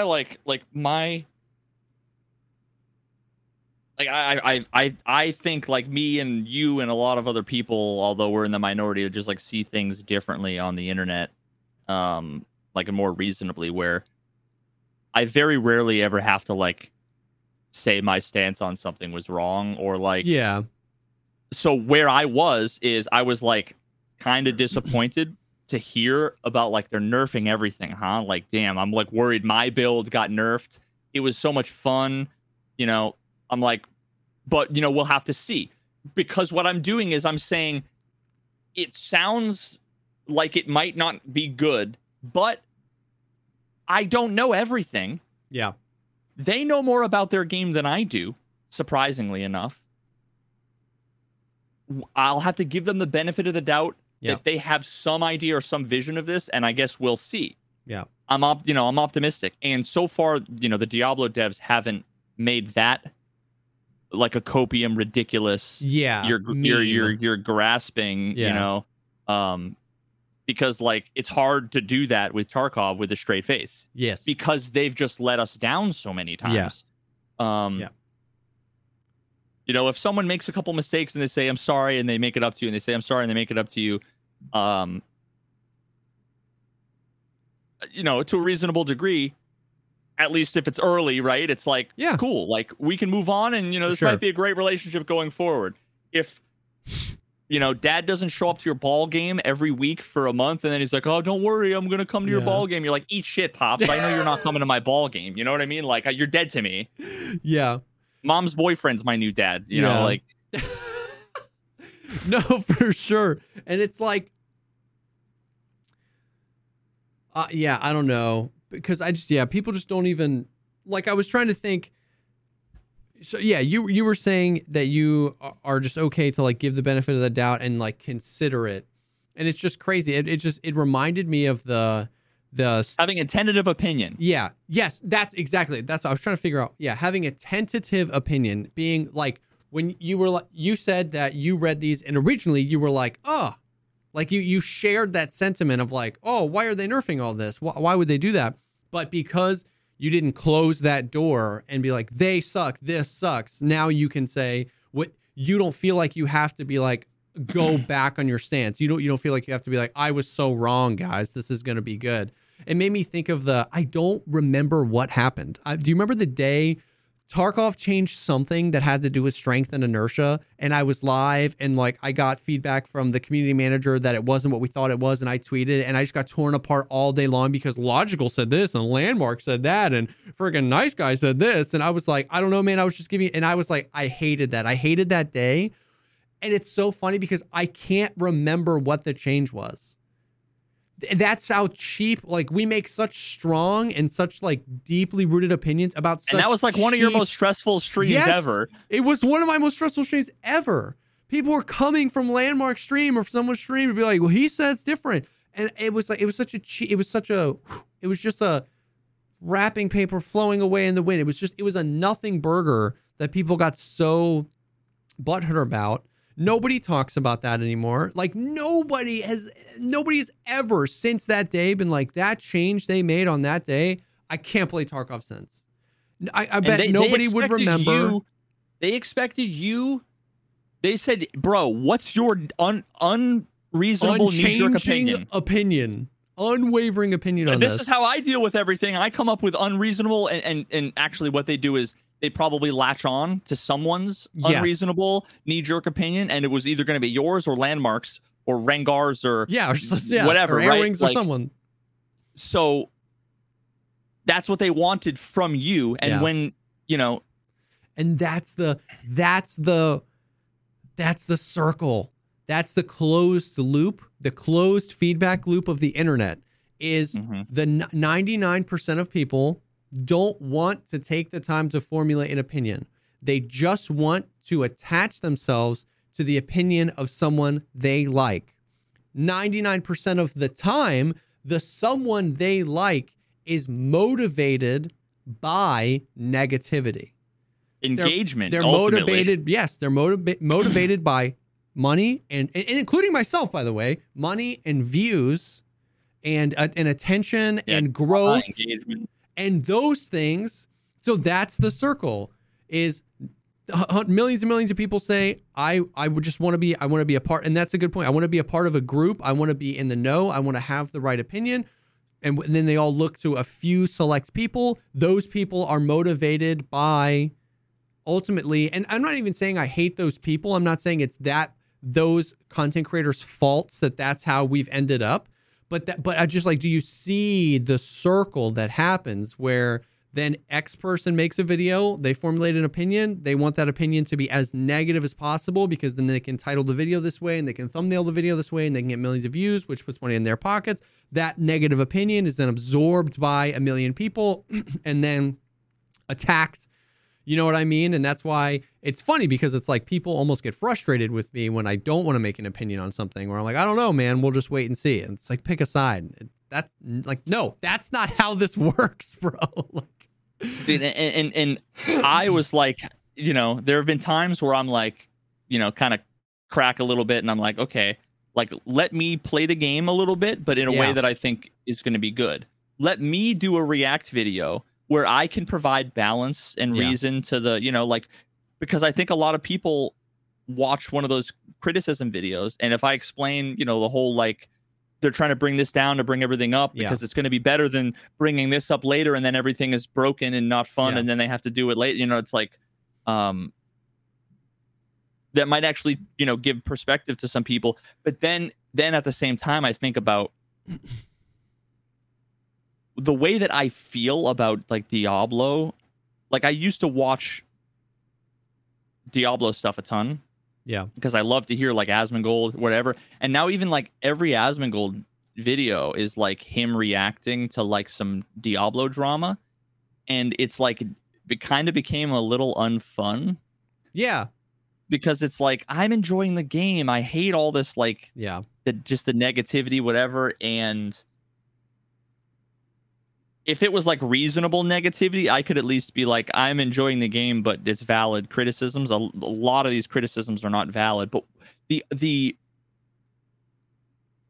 oh my God. And this is perfect because I just refreshed my subscription feed. And what I see is why I quit Diablo 4 from Asmongold, the Diablo 4 downgrade conspiracy. It's like, there's 3 negative Diablo videos on my feed. And so now I don't have to watch them. I don't have to know anything about it. I just know Diablo's on fire. Yep. You can because just everybody's post. So it's like, now I don't want to, if I do Veritas reacts to Diablo is on fire video. Yeah. I'm going to have to, like, put in the thumbnail. I have to actively work against the clickbaitiness of the video that would make it succeed by being like, actually good though. But I can't do that because I need you to wonder if I agree or not. Yeah. It's crazy. And then you know what's sprinkled on top of that closed feedback loop of, like, the human psyche wants to be a part of a group, so they want to attach to an opinion. The people who have the opinions that people want are the ones that are motivated most by negativity. Ultimately, they're not directly motivated by negativity. And then sprinkled on top of all that is this, like, generational subconscious desire to just, like, F the machine and F big corporations. So any opinion in defense of a change is like, you're a shill. Like, you're just like, and it's cool. It's cool to, like, rage against the machine and just say that big game companies suck. And I'm not even saying that that's wholly unjustified, but I'm saying it's been taken to an extreme where, like, I see that all the time in Tarkov. I'm like, oh my God, finally they're taking away the sharpness, the painkiller effect. Sick. We've been asked if it took them 3 years, could have done it in a day. They suck. Like, it's like, I'm not saying, like, why does this have to get so weird? I'm excited that they're making a change. That doesn't mean I'm wholly in defense of everybody's personal everything. And it doesn't mean they could have done it 6 years ago and when we were begging them to. They haven't. All I'm saying is that I'm happy they're doing it now. You know what I mean? So everybody just goes to this, like, you have to disagree because they're the game company. And if you agree with them, then you're a shill. And if you disagree with them, you're cool, like me and, like, Asmongold. We're cool. And it's just so weird. I wonder if they actually, I mean, I know that they don't, but you think, like, they did a thing that they should have done years ago. Grumble, grumble, grumble. Yeah. And then, and so there's a difference between, so I'll be like, it's about fucking time, but I won't write that in a response on Twitter. I'll think it, I'll say it out loud, whatever, but I won't say it to them. To them, I'd say, great fucking work. Thank you. Yeah. Because otherwise, you're like the dog, when you said sit to the dog and the dog sit and you have the treat and then you're like, no, bad dog. That, like, if you want them to keep doing the good things, then fucking praise them when they do the good things. Like, when you turn around, you give them the treat and you walk away, you can grumble about the fact that they shit on your floor, right? But, like, oh my God, it's, dude, That it's so weird. It's so weird, and we're fucked, bro. I'm telling you, mark my words, this is going to be a clip in 20, 30 years when like our generation is running for president. We're all so fucked, dude. Yeah. Because it's going to be content creator-esque people who are going to be running for president with the fucking YouTube chatters who are going to be the voters at the rallies. It's dystopian. Someone needs to make a fucking, like, this needs to be a Netflix series. Yeah. Where it's like, fast forward, where this like a presidential like whole race is like YouTube drama. Like fucking Biden reacts to Trump tweet. You know, like, can you fucking imagine? Yo. Actually, that would be hilarious in like a ironic meta kind of way. Yeah. Yeah. Bro. Honestly, though, you know what? Again, I know politics isn't everybody's thing, but oh my God, why am I completely forgetting his fucking name? You ever just have one of those moments? Yeah. Hit me with a hint. Fucking the presidential candidate. The Kennedy guy? No. My God, why am I hate this dude. I fucking voted for this guy too. Bernie Sanders. Holy fucking Cerny Jesus. Sanders. I don't know why I want to say Barry. I'm like Barry. Barry Manilow. I could totally fuck with Bernie Sanders responding to tweets and shit. That would be. He's the only politician, and you might not like Bernie. Listen, this isn't about politics. No, it's just like that would be fucking hilarious. Yes, I want all of them reading. He's tweets. The hippest old man. He's the only like hip old man there is. Yeah. That would be S tier content. Yeah, man. It's. I mean, you're not wrong. It's scary. But then, I was gonna make this point earlier. It's kind of cheap though. All the negativity, like, I don't know, does it lead anywhere? What are I don't have the numbers. I don't know how to get the numbers. No. What's the player count? The daily player count of Diablo, and what was it 5 days before the season? Because if the player count hasn't changed, then they know that's the thing, is they know. Like, I believe that they knew everyone was going to hate it, and they knew people would just keep playing because, like, what else are you going to play? Yeah, and I mean, like, I'm sure there probably was some amount of dip, and some of it is probably just that's what happens with the seasons. It drops off. Some of it could be self-fulfilling, where there was no big deal, and everybody's saying, "Oh my God, this is going to be so dog shit," and it's on fire. That then people are like, well, I guess I'm not going to play. I'm just going to wait for next season. So, but in a weird way, sometimes I think that people want to be a part of the negative thing, so they play in spite of it, so that they can then talk shit about it to their friends or talk shit about it online. So they play the thing and they just end up engaging with it in the same way. I don't know. I feel that sometimes. I feel that so strongly in Tarkov. I feel that so strong. Like, it is enjoyable to bitch about it. Yeah, but at the same time, I would rather not. I would rather it not be bad, so that I didn't have to bitch about it. Yeah. If it's going to be bad and I'm going to do it, it's at least cathartic to bitch about it. But but I think that there's something else. I think that there's that. There's I love this thing. A change was made to this thing that I don't like, but I really do love this thing. And because I don't like the change, it is cathartic to bitch about it. But I think there's another thing that happens where I hate this thing, and hate keeps me alive, and hate means I can subtweet and agree with X, Y, or Z. So I'll engage with the thing because I hate it, because of the changes, so that I can be up to date on what I'm supposed to hate. And so the guy who makes money off of you playing Diablo makes money either way. You're not sticking it to everybody by playing and I feel that so strongly in Tarkov. There is a group of people that played Tarkov and loved it, but didn't like what things were happening.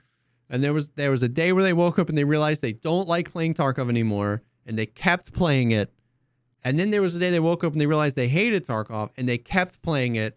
And now they will continue to play the game and only be happy with the complete wiping off of the earth of every single person involved and every player of Escape from Tarkov and every computer that an Escape from Tarkov account has ever been on. That's the only thing that's going to make them happy. And yet they keep playing. And I just, I don't understand. I don't understand. You want to know the perfect metaphor? There's maybe this hate. Maybe this playing. will elucidate. Maybe this will shed light. I don't know. But the way I see it, picture, the young couple that are always fighting, whatever they're I'm picturing like the boyfriend who is, always complaining about his girl, or he thinks he's cheating on her, or like whatever it is, right? Yeah. But they actually love each other, and they just, it's a struggle. There's challenges, and they're working through it, and they really love each other, and, hopefully someday everything will be fine. That's me with Tarkov. Yeah. Right? And then imagine everybody knows the bro who doesn't give a fuck about his girlfriend. Yeah. Doesn't care at all. She's like, I got the 10 out of 10, but I'm going to flirt with other girls over here. Yeah. I don't, if she cheats on me, I'm not heartbroken. It's my ego is hurt. And fuck you, whatever, and you're with me because I fucking own, like, it's that relationship where people, like, some people, they don't care about the thing. They're just in it for, like, the wrong reasons, and they want to shit on it, and they want to hate on it, but for some reason, they don't just, like, move on. Yep. That's exactly it. There's a whole, for sure. I don't know if that metaphor made sense, but there's a whole subsect of it. Well, there's some people I feel like who like just stick around and hope for the demise. Like they feel they hate it. They feel so strong. Like they just want to be around when it burns down, and they don't want to miss it. So they just like stick around and root for its destruction at every turn. It's just so weird, man. So I mean, you'll be the guy's going to be such a shithead to his girl that he basically forces her to cheat on him so that he can play the victim, cause the drama, talk shit about her to all of his friends. 100%. He can be like, I told you so. I told you she was unfaithful. I told you she was whatever. Yeah. That is exactly it. And that's what a whole lot of people do. But it's weird because what makes this real life different than that analogy is that they're benefiting. Like you're benefiting the people. Like when you keep playing Tarkov, that makes Tarkov look good because there are more players. When you keep playing Diablo, it's like the guys at the top of Blizzard are still making money off of you. You're not sticking it to anyone. It's so weird. So I don't know. It's weird, man. It's so weird. It's such a I don't know. Sometimes I love to go down the psychology road of why people do that. And then sometimes I legitimately think it's just angry people molding, and it's cheap to them. It's shallow. It's shallow hatred. It's shallow negativity that doesn't end up resulting in anything. So by me even trying to figure it out, sometimes I feel like I'm taking it more seriously than they do. It's just so weird. Bro, it all, whenever you want to end up looking into it, it all comes down to, I think it was Hitchens who said, it's all proof that we are poorly evolved primates. Yeah. Our adrenal glands are too big. Our prefrontal cortexes are too small. We're just living off of our fucking reptilian brains. Yeah. And it's just now evolved to like, they're monkeys on the internet. Yeah, and our reptilian brains were not prepared for the internet. It's our shitty ape brains taken out of the fucking, anonymous the brush. And unfiltered. Yeah, taken out of the woods, the brush, the plains, running away from fucking tigers or whatever. And oh my god, bro, this exists definitely, where you have like the evolution of man, right? You have like all the different transitional fossils from like the monkey, whatever, all the way up to like a man, and then it hunches back down into a guy in a keyboard. Like for sure. Someone has to have done that for sure. Yeah. Oh, fuck. Yeah. For sure. I don't know. It's weird.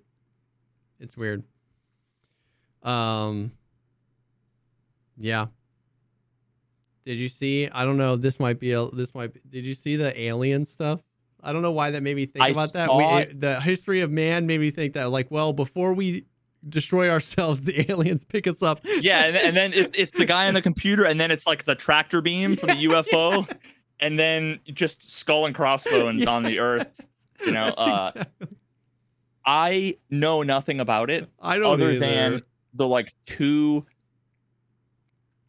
like headlines uber viral I saw. Clip of the guy saying we have non-human biological remains. You know, under oath in front of Congress.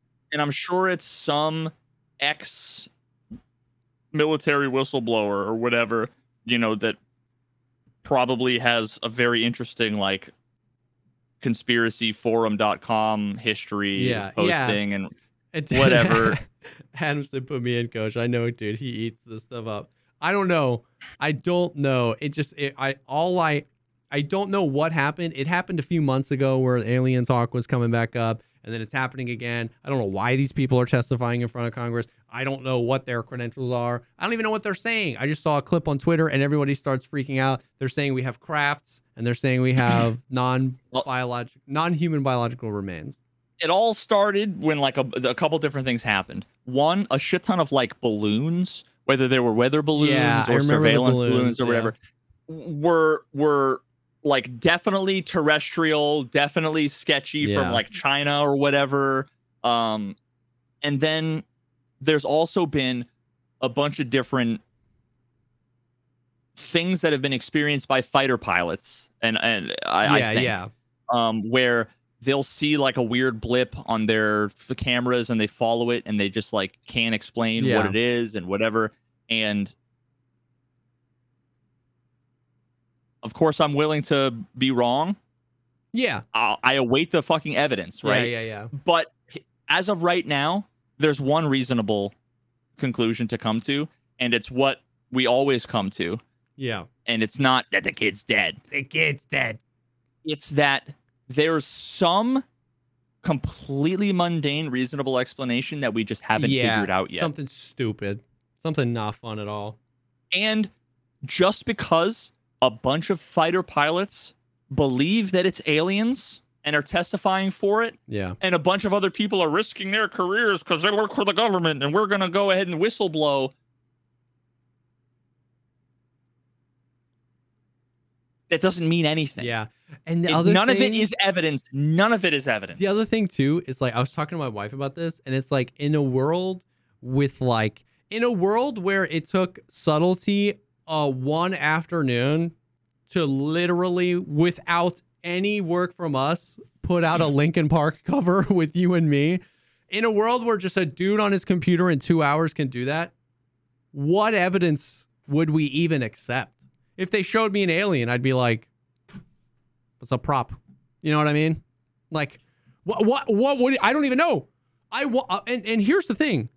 I want there to be aliens so badly. You know what I mean? And I believe they're out there, but I'm just saying, I'm saying, like, what even is the, like, I don't even know. Oh my God. I haven't put really any thought into this. So I want there to be aliens so badly, and I want to never know about it. Unless we find microbial life on, like, Io or something, right? Yeah, no, yeah. Because here's the way I look at it. If alien life has contacted us, it's game over. Not necessarily, but what we're talking about is, it's not even a fair comparison to say we are an ant. No. And they have they're a boy with a magnifying glass. For sure. In order, the fact that something got here, it at all means that, you know what I mean? They could press a button and we go bye-bye, right? Yeah, they're unfathomably farther along technology than we are. Even just if something got here.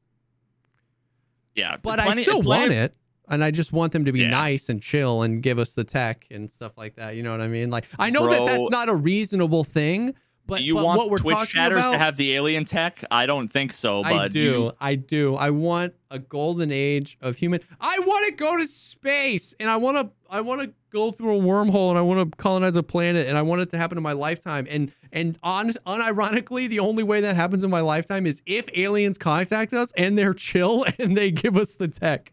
I just know that that's the only way it happens in my lifetime, and I want it in my lifetime. No, bro, I'm telling you, when me and you were like 60, they'll probably be at the very least like go up to the ISS level orbit, probably. Like that'll be a thing. I mean, honestly, like I can see that happening within. Oh, we got people making fun of me for being old. Yeah, I can. So I know that's not going to happen. I can see something like that happening for sure, and I think that would be. I mean, like literally would be one of the most like life. I can't imagine things that would be as transcendental, or powerful in my entire life, than seeing the Earth from space. I can't think of anything else. I just watched. Finally prove it's flat. I oh my god, that's what I've been into lately, by the way. And this is what we could talk about for an hour and a half in an extra episode, is all of the shit that I've been watching regarding flat earthers and all that stuff. We could do a whole Patreon episode on flat earthers, bro. It's, oh my god, it's the most golden shit ever. But I just watched a movie that I never even knew was a thing. It was, what was it called? Like First to the Moon? Nope, that's not it. I think that was actually a documentary, which I saw. But yeah, that's not what I saw. It was, no, now I'm not gonna remember, dude. It was like a flat Earth thing. No. It was a movie with, I want to say like Jake Gyllenhaal, but not Jake Gyllenhaal. Just like, you know, one of the like heartthrobby guys. Yep. And it's them, like the landing of the moon, like Gus Grissom. Oh, okay. Well, Gus beforehand. I can't remember the fucking name of the movie. Oh my god. First Man, is that it? Yes, Ryan Gosling. I was close, right? Ryan Gosling. Yeah, hoping to reach the moon by the end of the decade, NASA plans a series of extremely dangerous, unprecedented missions in the early 1960s. So it's basically all about Neil Armstrong. And the reason why I wanted to watch it was because, you know what you like never see in these movies is you never see like imagine just what it must have looked like from their perspective. I don't want music. I don't want anything. I just want the like opening of the door, seeing like the surface of the moon. Like, oh, and you know what? It was because someone had mentioned it in one of the flat Earth videos. They were talking about the lighting, and they were talking about how like insanely hard it would be, almost impossible to replicate the actual lighting of having something that bright that far away, right? Like you used to do photography, right? Like to try to fake that, because one of the biggest, we'll talk about this for 2 minutes. One of the biggest things that a bunch of people point to is the fact that like when you look at the shadows of like a bunch of the pictures, you have like the moon lander off here and like Neil Armstrong here, and you'll see like one shadow's like this and the other shadow's like this. And they're like, it's so far away that the shadows should be parallel. That means there's a studio light, right? Yeah. And one guy was talking about, he's a photographer, was talking about how the lighting, like how you couldn't do it that way, but also how it's perspective. It's literally the same exact thing as when you stand in front of railroad tracks and you look down them, they converge. Yep.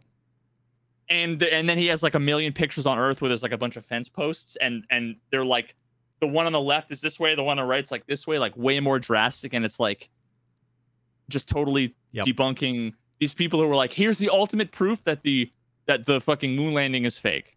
Yep. And at no point when you're like, here's a simple explanation for why the shadows aren't parallel.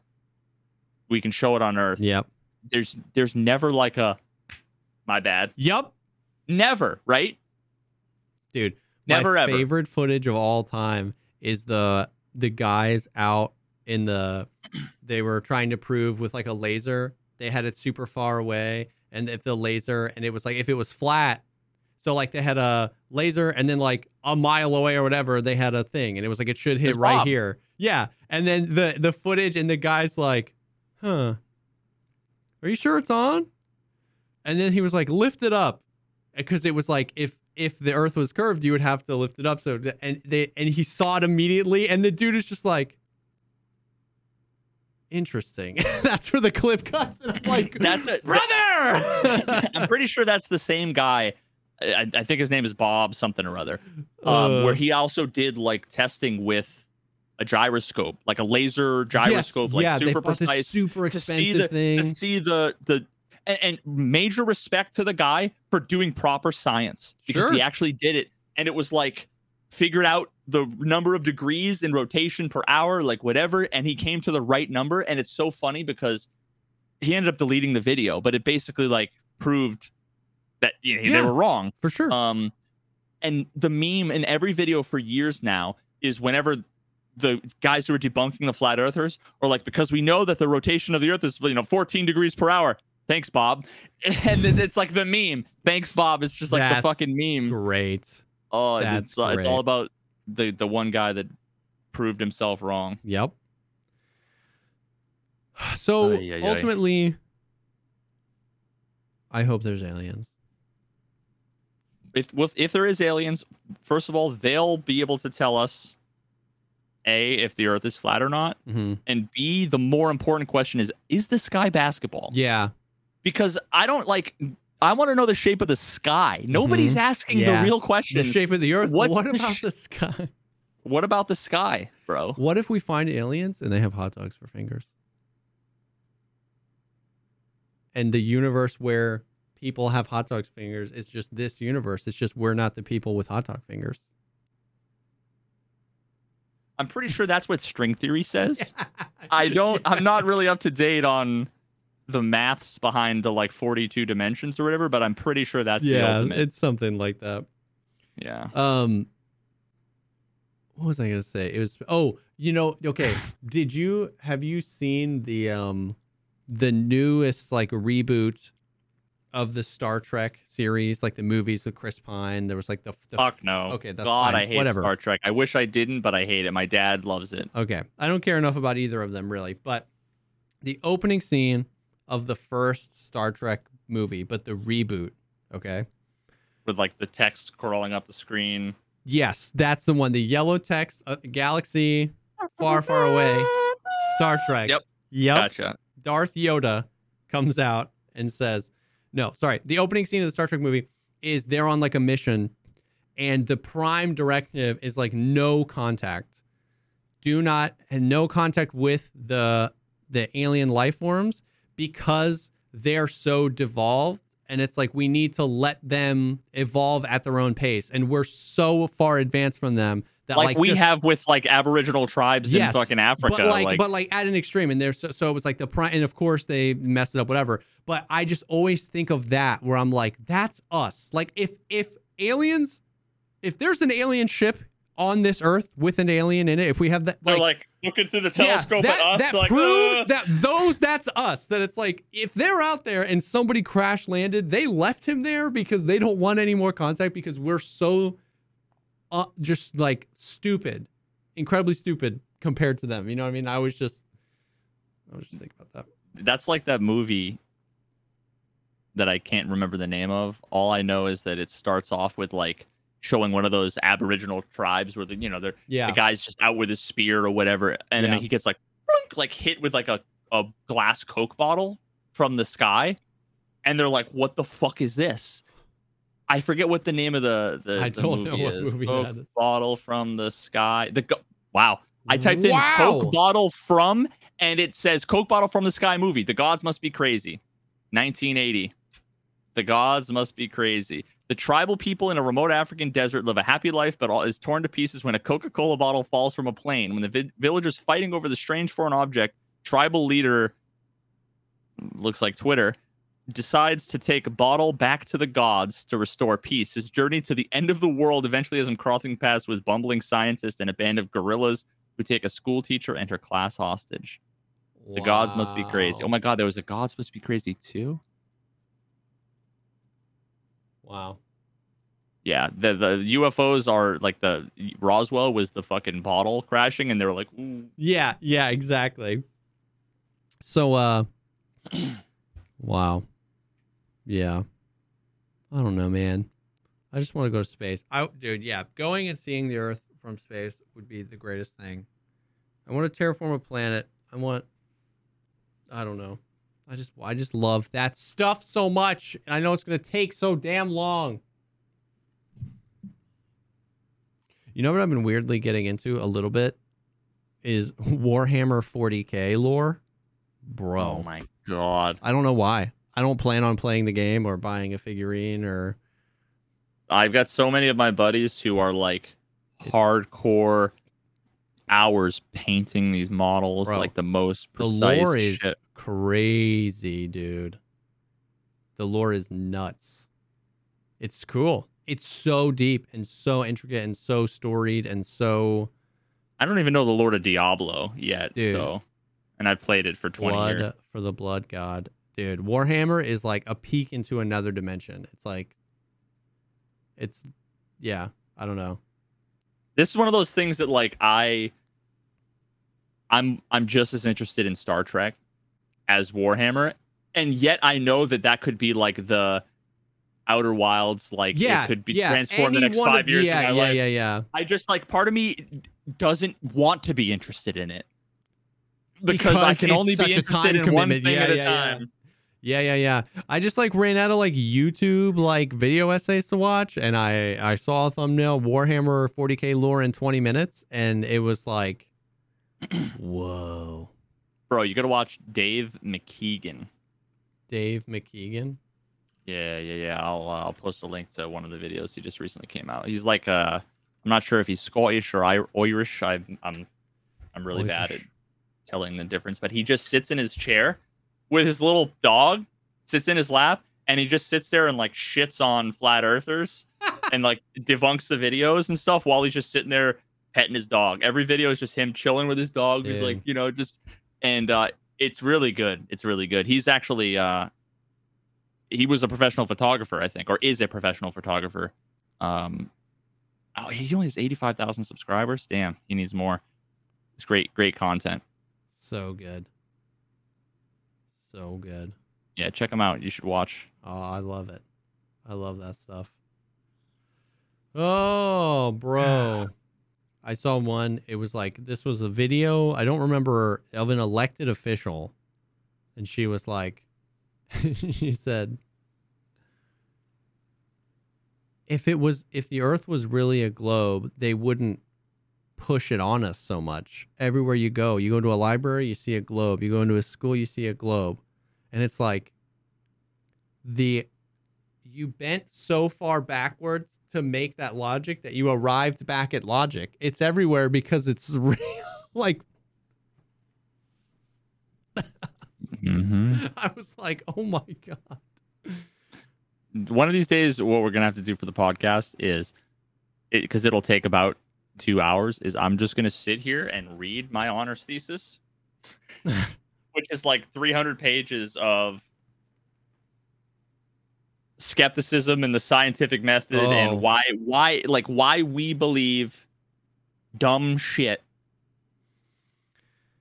And it's all about all the different ways in which we're fucking morons and we're wrong about stuff. And and confident about it. It's so confident about what we're wrong about. Oh, my good Christ. Well, yep. So that's the stuff, hostess. I don't know why I always want to say that at the end. Anyways, thank you guys for hanging. Good stuff today.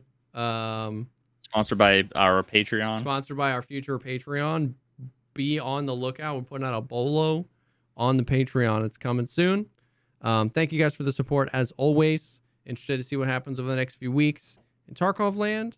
And this is recorded on a real Thursday. So this will be live Monday morning, just like every other week. Dude, I don't know what day it is anymore, but thank you guys.